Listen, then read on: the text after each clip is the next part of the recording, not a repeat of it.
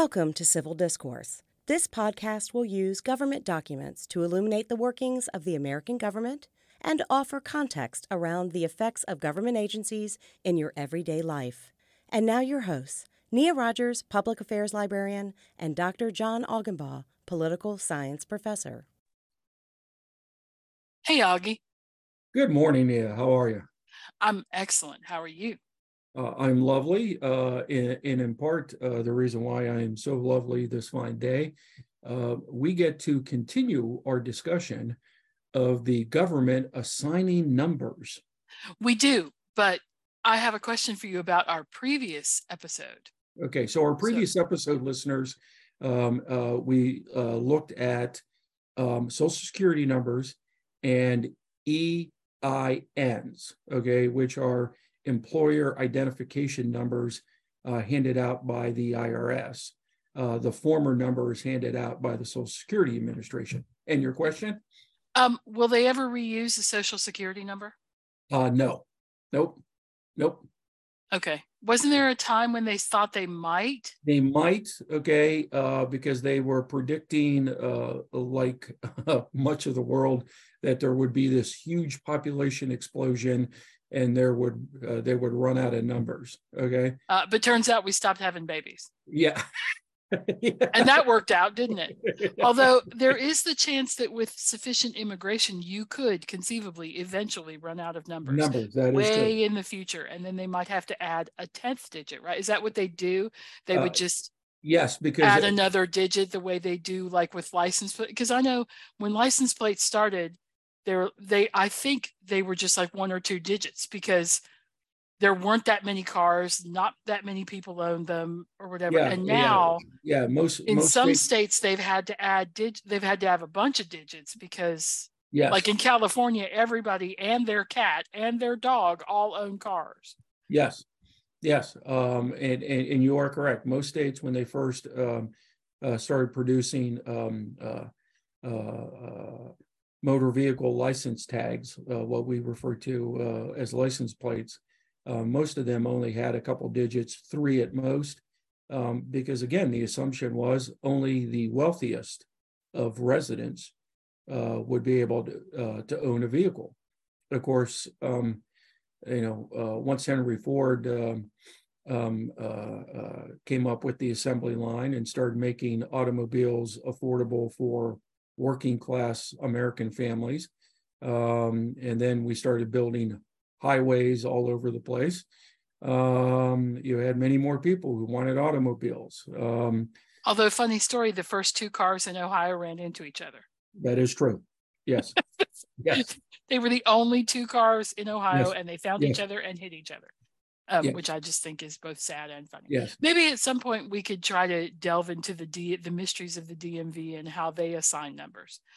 But we're doing federal numbers right now. We are doing federal numbers. And DMV and all of that stuff is done by the state. Those are not federal. Yes. They're not regulated federally. So we'll get to state numbers maybe further down the road. That's right. Okay. But right now we get to talk about my favorite codes that I don't really understand, which are zip codes. Yes. Okay. So what does zip stand for? ZIP actually stands for Zone Improvement Plan. Okay, Zone Improvement Plan. Okay.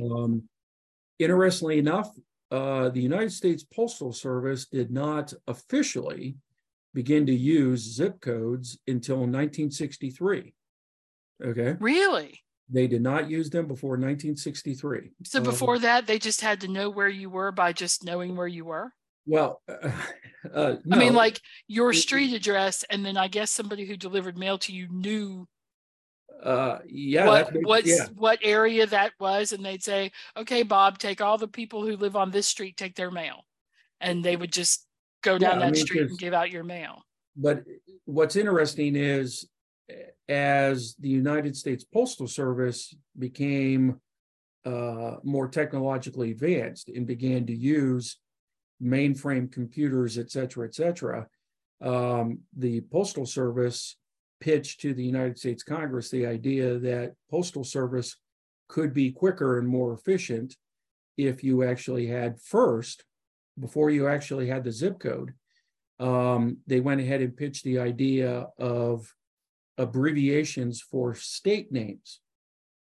So that was the first. Oh, I guess that Okay. would have to come first, right? Yeah, Is that how did. are we going to differentiate each of the states, Yes. especially all the M states, Yes. Okay. right? I mean, it's not so bad for the states like Utah, where there's just the one U.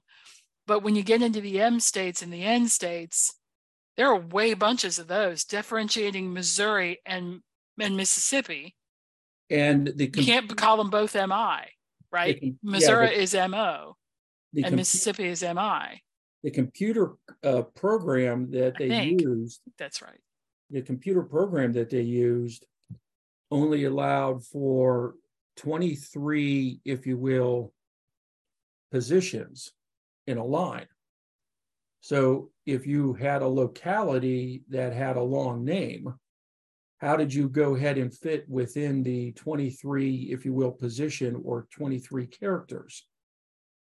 And that's what actually led to the abbreviation of state names. Little Rock, Arkansas. Yes. Okay. Right. You get into a longer, you have Providence, Rhode Island.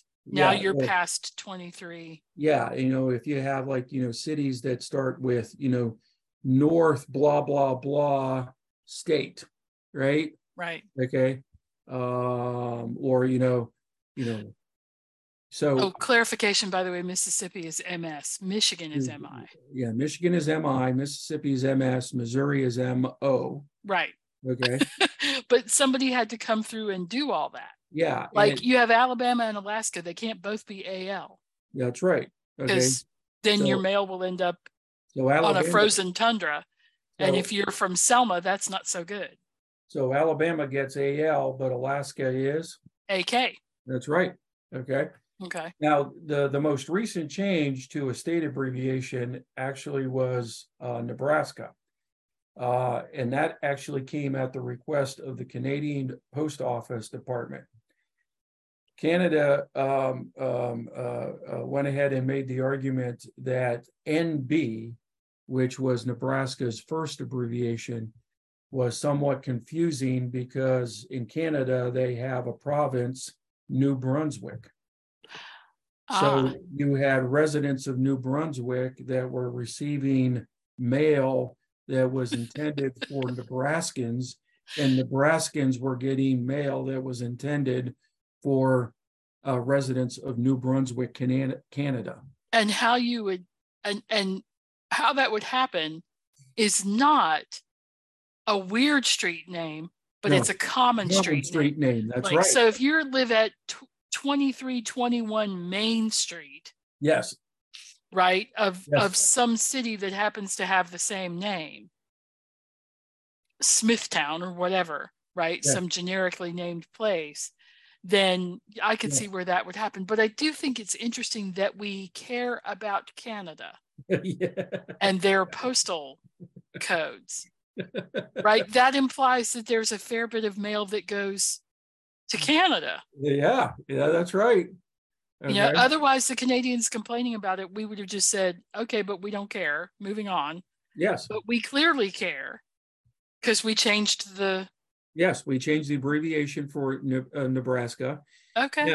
Now, Nia, I know this additional piece of information is of interest to you. So we get zip codes in 1963. In 1983, the Postal Service introduced the zip code +4. So you would have the 5 digits of the zip code plus an additional 4 to go ahead and provide greater specificity to aid in the efficient delivery of mail. Yeah, I have to admit, I don't use the 4 digits most of the time. Well, the Postal Service basically just gave that up in the 1980s because the American public basically refused to comply. It's kind of like the metric system. Remember how they told us we were all going to go metric? And we, the nation, the population of the nation said, we can't handle metric. It's too even. It's too easy. We Yes. can't handle this. We'd rather keep our inches and feet and all the other measurements that make no sense and are based on numbers that aren't round. Take your Yeah, metric and go away. And the rest of the world it's- is like, it'd be a lot easier for you. if you Yes, used a right. metric. But and I remember Nia in grade school where we spent an entire quarter, okay, learning the metric equivalents of U.S. Measurements. And again, that's one of those examples of things you learn in school that when you get older, you're just like, I've never used that. I've never used it, right? In fact, the only time I actually use it is when I run road races, okay? Because they're usually measured in meters or kilometers, a 10K, a 10-kilometer race, right?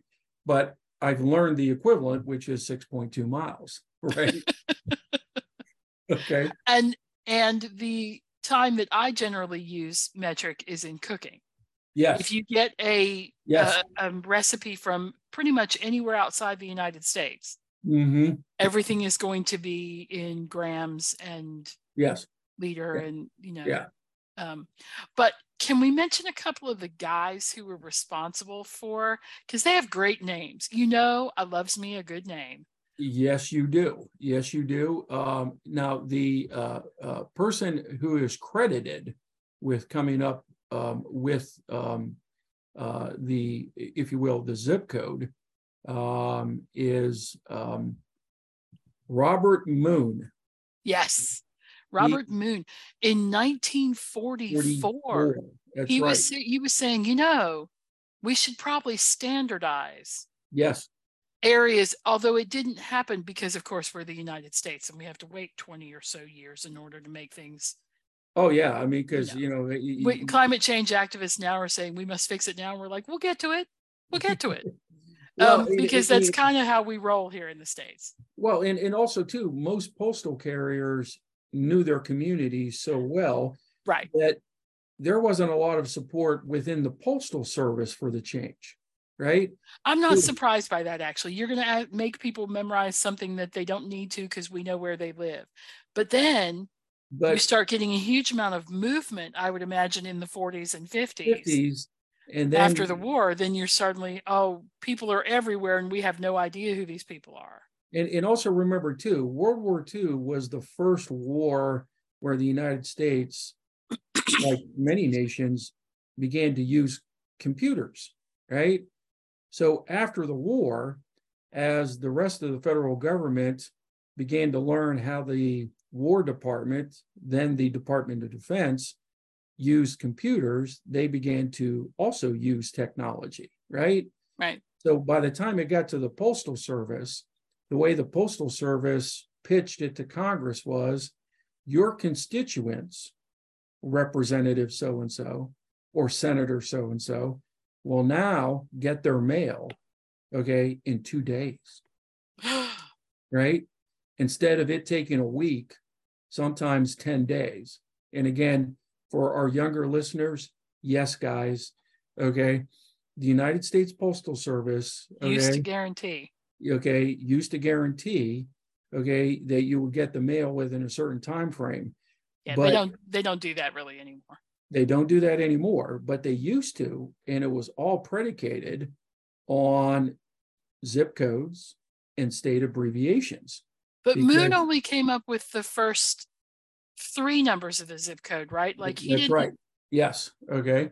Because he thought 3 would be enough. Silly him. But then again, think about the population in 1944, and then the population 20 years later. In the 60s, when they come up with the 5-digit zip code, somebody said, we're going to have a lot more people. We're going to have a lot more people to deliver to. And again, much like the Social Security number, okay, the 5 digits of the zip code are actually used for specific purposes. So, Nia, you just mentioned the first 3, okay? The first 3 describe the sectional center facility, or in the parlance of the Postal Service, the SEC center. I did not say sex, I said SEC, okay? SEC. That's right. Sectional center. Okay. Yes. The SCF is the central mail processing facility with those 3 digits. Okay. So for instance, okay, let's say, Nia, you go to a post office box and you mail a letter, because I know you mail letters, you mail cards, etc. Okay. And that will get read at a post office. And then it gets sent overnight to an SCF. And in the morning, the SCF, okay, and the only reason why that SCF has received it is because a computer, okay, a scanner at a post office will read those first 3 digits. Which, by the way, I'm going to put to you that the post office is more advanced than NASA. Yes. And here's why. Have you ever tried to read other people's handwriting? It's horrible. And especially numbers. And one of the reasons for that is if you look at the way a 2 is written by my grandmother with the big curly bottom and the little thing at the top, and then you look at the way it's written by me where it looks almost like a Z. Yes. The machine has to know that both of those things are a 2. Well, think about a 1, Nia. Right. A 1 with the tail, a 1 without the tail, a 1 with the bottom, a 1 that's just a line, right? Like okay. Or 7s. Okay. Right.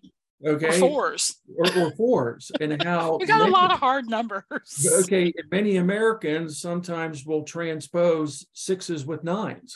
Yep. And the post office computer, scanner figures that out. Right. Figures it's all that out. It's a pretty amazing. Yes. Like you think the shuttle is amazing, but I'm just putting to you that anybody who can read the handwriting of that many Americans, because think about it, we're doctors, we're lawyers, we're teachers, we're accountants, we're blue collar. We all learn to write numbers differently. Yes. And then there's the French 7 where you have the 7 and then the line through it, right? Like there's all these things.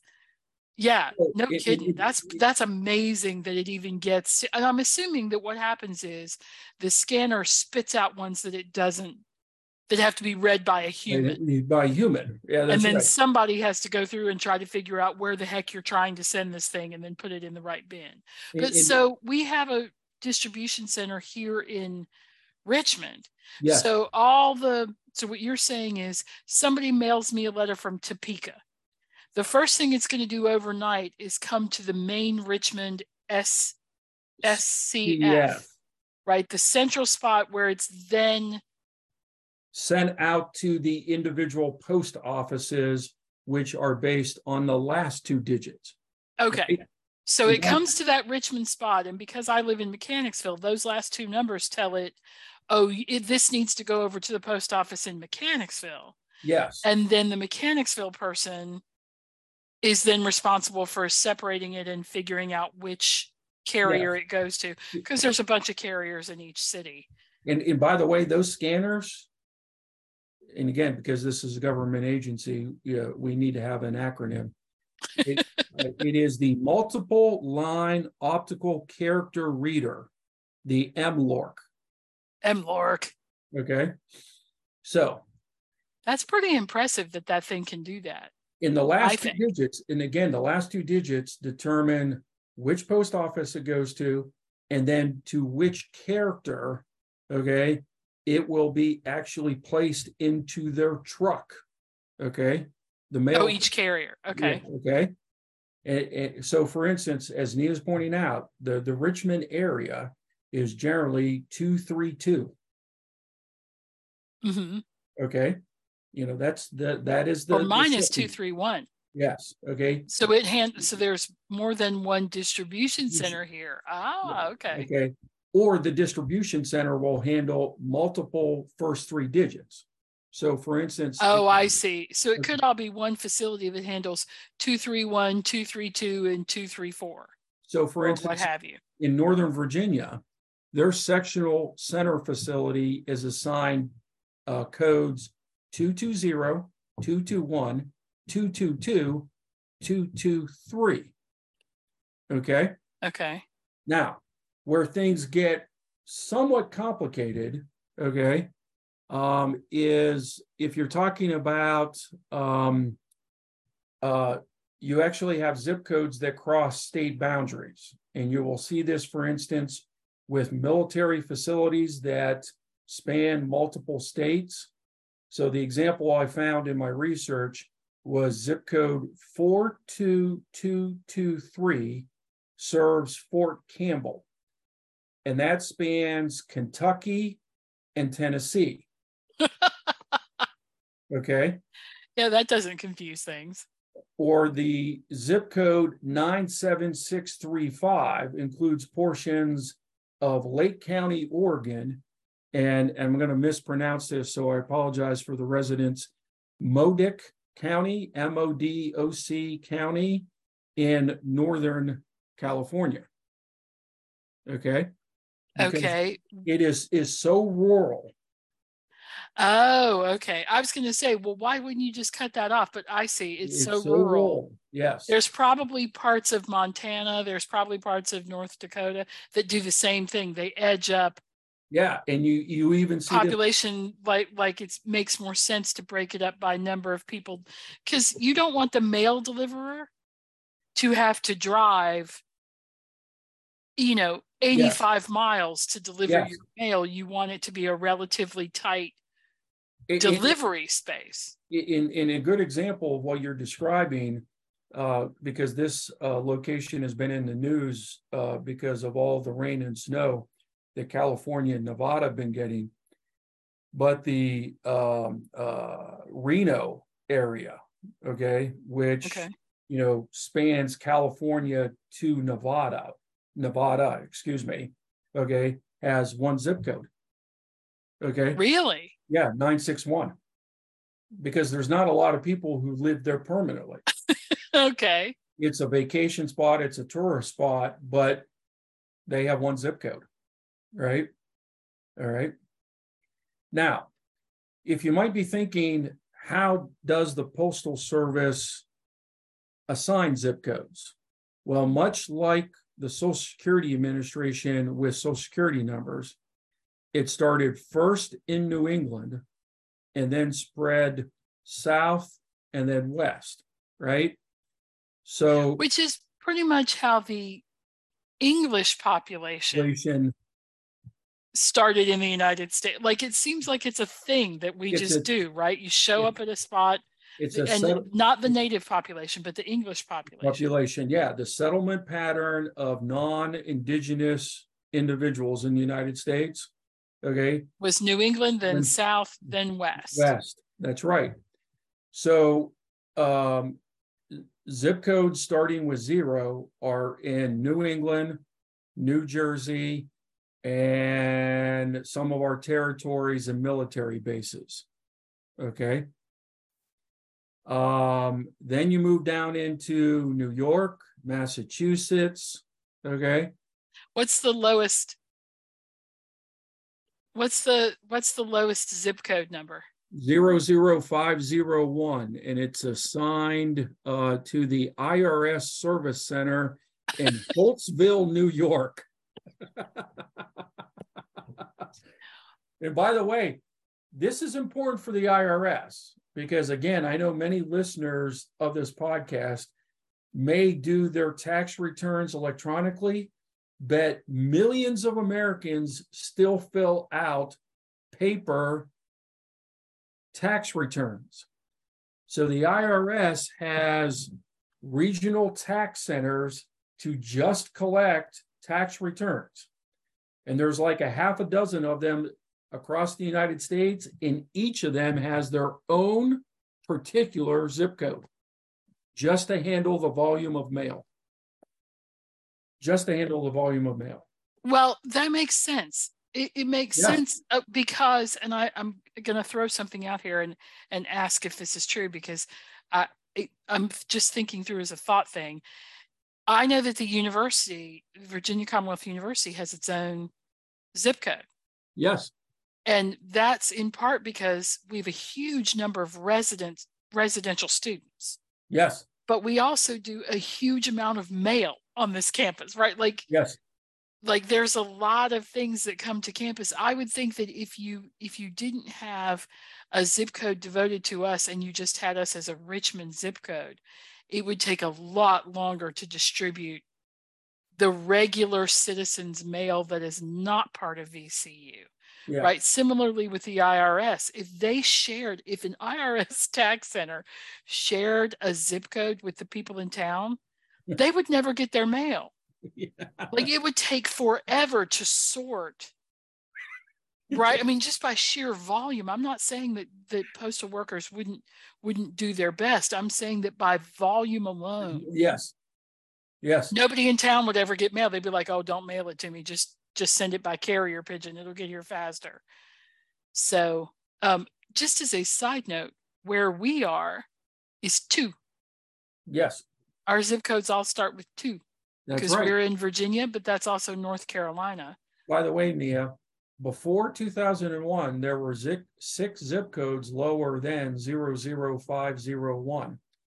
And those were all attached to diversity immigrant visa programs to receive applications from non-US citizens. Wait, what number was that? Until 2001, okay, there were 6 zip codes lower than the one that is currently used by Holtville, New York. Oh, okay. Oh. And these were numbered 00210 to 00215, okay? And were used by diversity immigrant visa programs to receive applications from non-US citizens seeking visas, okay, for various purposes to be in the United States. Okay, that makes sense because that would speed those up. Yes. Again, you're talking about, so a lot of these are done in order to speed, a lot of the way it's distributed is to speed up the delivery of the mail is what what I think you've been saying. Yes. Yes. And I find that that fascinating that I wonder if you get a new zip code, if like, let's just say that you and I tomorrow started a university. Ooh, that's a thought. Started a university. Yes. And probably until it's a certain size, it's just along with the town, right? Like, let's say we start one out here in Mechanicsville. It's just along with the town. But then at some point, it becomes problematic in terms of speeding up the delivery. And so they say, we're going to give you a zip code of your own. Yeah, and that touches upon, for instance, some or big businesses. Big businesses. I mean, think about, for instance, Amazon distribution centers. They've got to have at least one zip code of their own. Okay, think about, for instance, certain places in regards to the shipping of Christmas gifts, right? I mean, these are all concerns that the Postal Service has to take into account if they want to be able to deliver mail, okay, efficiently and effectively. Right. And again, our expectations have changed over time. We've discussed this in the previous podcast episode about the Postal Service.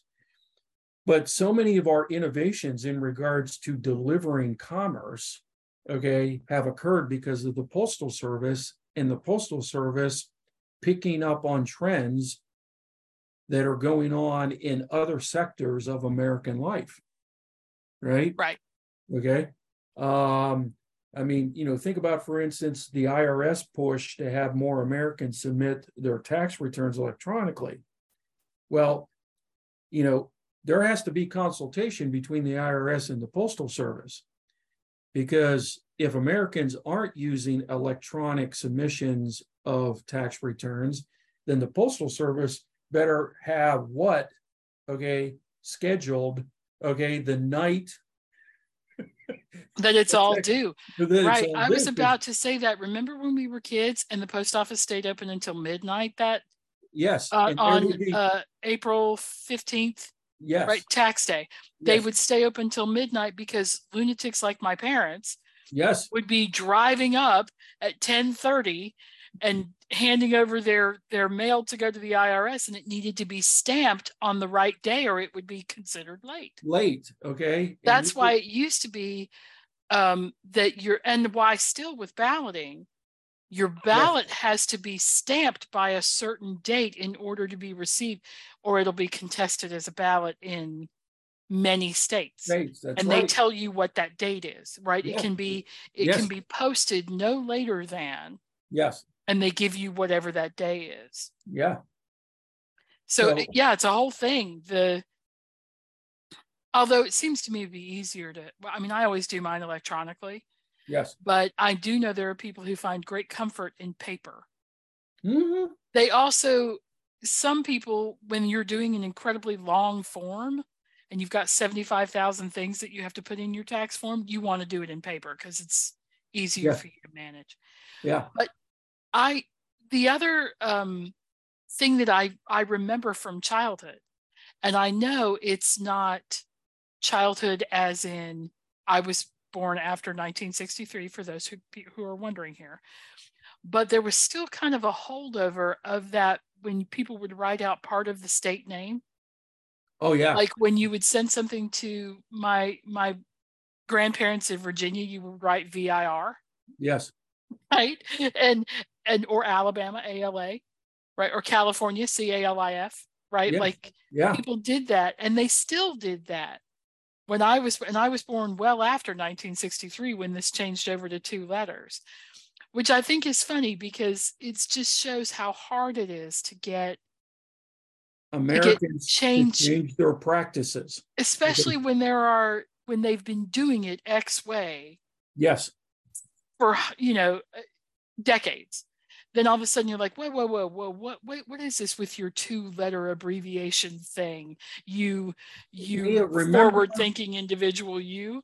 Nia, you and I have been in Richmond long enough. Remember when the United States Postal Service made it very clear that here in Richmond, that if you lived in Henrico versus living in Richmond, okay, even if you wrote the correct zip code, you should use the correct local government jurisdiction, right? So there was this big to-do about, because many of us, when we move to Richmond, we understand that we may live in a surrounding county outside of Richmond, but nevertheless, we would always write Richmond, Virginia, and then our zip code. Right. Okay, but I remember the Postal Service, okay, here in this region was just like, you all need to go ahead and write the correct local government jurisdiction. You need to write Henrico, or you need to write Chesterfield. Or Hanover, right? Hanover County, right? Even though you would not say those things to any human who asks you where you live. Yeah, because if somebody outside, if you were a guest speaker, right, at a panel, and somebody said, "Where are you from, Dr. Augenbaugh?" You'd say, "I'm from Richmond." Well, you wouldn't say, "I'm from Henrico," because they'd be like, "What's that?" Yeah, and as far as my family is concerned, up in north central Pennsylvania, I don't live in Henrico. I live in Richmond, right?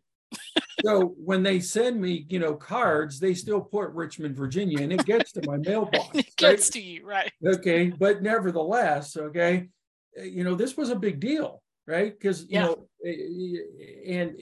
and change is hard. And if you ask local government officials who work in those various jurisdictions, if somebody says they work for Henrico County, they don't work for the city of Richmond, right? Right. Okay, but it's and part of why they draw those lines here in places like here is that politically the money is split up. Yes. By those jurisdictions. That's right. And they prove things by those jurisdictions, right? Yes. Henrico needs this amount of money because we do this amount of whatever.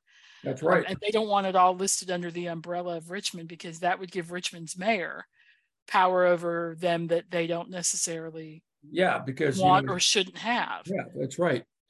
But that also is part of the weirdness of living in Virginia, by the way, is that you can have a city that's not part of a county in Yeah, you Richmond, can, and that is a mutant, freakish thing that is not true in most other states. that's In right. most other Because, states, your city is part of a county that's part of a state. Like it's yeah, a I mean, and it's not just cities in Virginia. There are towns located within counties, and the towns are independent. right. So for instance, Charlottesville is independent from Albemarle County. Yeah, that's weird. Okay, Blacksburg, which is where, and again, the two examples I'm mentioning are college towns. Right, Okay, or university towns. okay, Right. because University of Virginia is in Charlottesville, and Blacksburg University, or excuse me, Virginia Tech is located in Blacksburg, which is a town, but is independent of, okay, the surrounding county. Yeah, Okay. it's weird. It's weird Anyways, here in Virginia. We love Virginia, but it's weird. okay, but the last thing I wanted to mention, okay, the highest zip code, the highest number, the largest. Okay, number, wait. What? Before you mention the highest one. Yes. So they go from east to west, right? Yes. Like 0 is New Northeast. England, Yes. and then all of our stuff that we own in Europe, which is east of here, right? It's Okay. all of our military bases, and stuff like that. It's Yes. the Virgin Islands, which is east. Yes, Puerto Right. Rico, east. Puerto Rico, which is east. Yes. The Middle East, which is east, Yes. unless you think of it as very, very far west. But anyway, all of that. And then you get like 1 is Delaware, New York, Pennsylvania, right? And 2 Yes. is District of Columbia, Maryland, North Carolina, blah, blah, blah. And then Alabama, Florida, Tennessee, Georgia is 3, right? And Indiana, Kentucky, Michigan, that's 4. So you see how we're going west. Mm-hmm. So when you talk about the highest number, you are talking about Alaska. You were talking about the number 9, right? Yes. Which is 9 Alaska, American Samoa, California, Guam, right? It's all the stuff that we own that's west Yes. of and think even west of the coastal United States, right? Yes. Marshall Islands, Northern Mariana. Okay. Ketchikan, Alaska. Ketchikan. It's a lovely place. Has 99950. That's our highest zip code. Yes. Oh, is it? Yes. Okay. It is. Yes. Oh, I like Ketchikan. Ketchikan's about, I don't know, like 20 people. And then in the tourist season, it explodes to be several thousand people because it's a tourist town. How do you know that? Because I went there. I went there on a cruise. We stopped. And I'll tell you, listeners, if you ever get to go on an Alaska cruise, once in a lifetime, it was totally fabulous. Okay. We were blessed with great weather, which was wonderful. It didn't rain the entire time we were there, which is weird because it rains in Alaska a lot. But the cruise ships in Ketchikan, when they say we're in the city, they mean we are in the city. I don't throw, like Augie throws a baseball like a guy who throws a baseball, right? Like he's really good at that. He did that in high school. He could probably throw a baseball pretty far. He might be able to throw it to the other side of Ketchikan from where you are on the ship. It's amazing how when my roommate said we're here, I got up and I looked out over the balcony and I was looking down on a sidewalk. Oh, that's great. I was fabulous. Like, oh, hey, we're really in town. Okay. Yeah, that's fabulous. Which is really cool. Yeah. But I would recommend any Alaska cruise to folks because it's and any of the cities in Alaska like that. A lot of them are tourist towns. Yeah. So I kid about it being 20 people, but their population swells to 4 or 5 times during the cruise seasons when they get lots of tourists and stuff. And they were hard done by with COVID. Because of course, no tourism. No tourism. So what do you do when you make your living off of the tourist season and there's no tourists? And yet I felt real sympathy for them. Yeah. But I am fascinated, one, by the fact that it's another 9 number. Yes. But this is 5-4. Yes. Right. So EIN is 2-7. Yes. And Social Security is 3-2-4. 4, yes. and zip codes are 5-4, except that we just as a group said, yeah, we don't care about that other Yeah. four. Thanks, anyways. You can make us try to put them on there, but we're not gonna. Yeah. So, Right. Yeah. Yep. but what's weird is you still see them from companies, like on catalogs and stuff. You still see your Oh other yeah. four digits. Like all of a sudden, I'm like, oh right, I have 9 digits to my zip code. Like, or I'll go ahead and see it when I place an order online. And and you know, I type in my address, and the next line gives me the zip code with all 9 digits, and I'm like, you know, I should know that, but yeah, but I don't. No, I don't. And I don't care. Yeah. So but I would like to point out that at VCU, yes, the box that your department's box number is the last 4 digits. So it actually is important. Yes. If you want to help out VCU's mail service to get something to you quickly, is to tell them which box you're in. Yeah. Which meaning which box, literally which building you're in. Yeah. And each of the buildings have a different box number, which I'm assuming, that we're not unusual in that no, probably institutions do that. Actually use those 4 digits. So maybe if you listeners are going to mail something to someone at an institution, you might consider adding those other 4 digits if you can find them to help speed it along. Yeah. Just to help with ease of delivery. Yeah. You know, unless you're sending something to the IRS and you want to drag your feet as long as possible, in which case, do you? This has really been interesting, Augie. I think about I did not realize how clearly the zip code numbers traveled across the West. Yeah. But it makes sense. And it makes sense that that's how you would. I mean, I guess it makes sense to me because I live on the East Coast. I feel certain that people who live on the West Coast are like, really? You couldn't start here just once?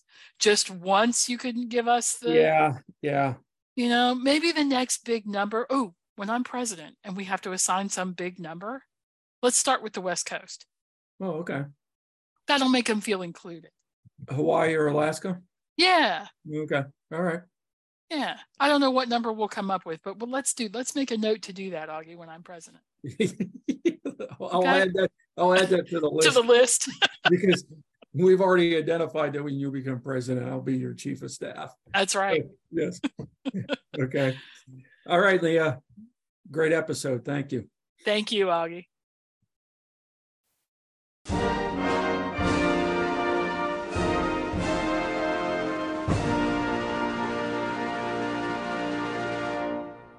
You've been listening to Civil Discourse, brought to you by VCU Libraries.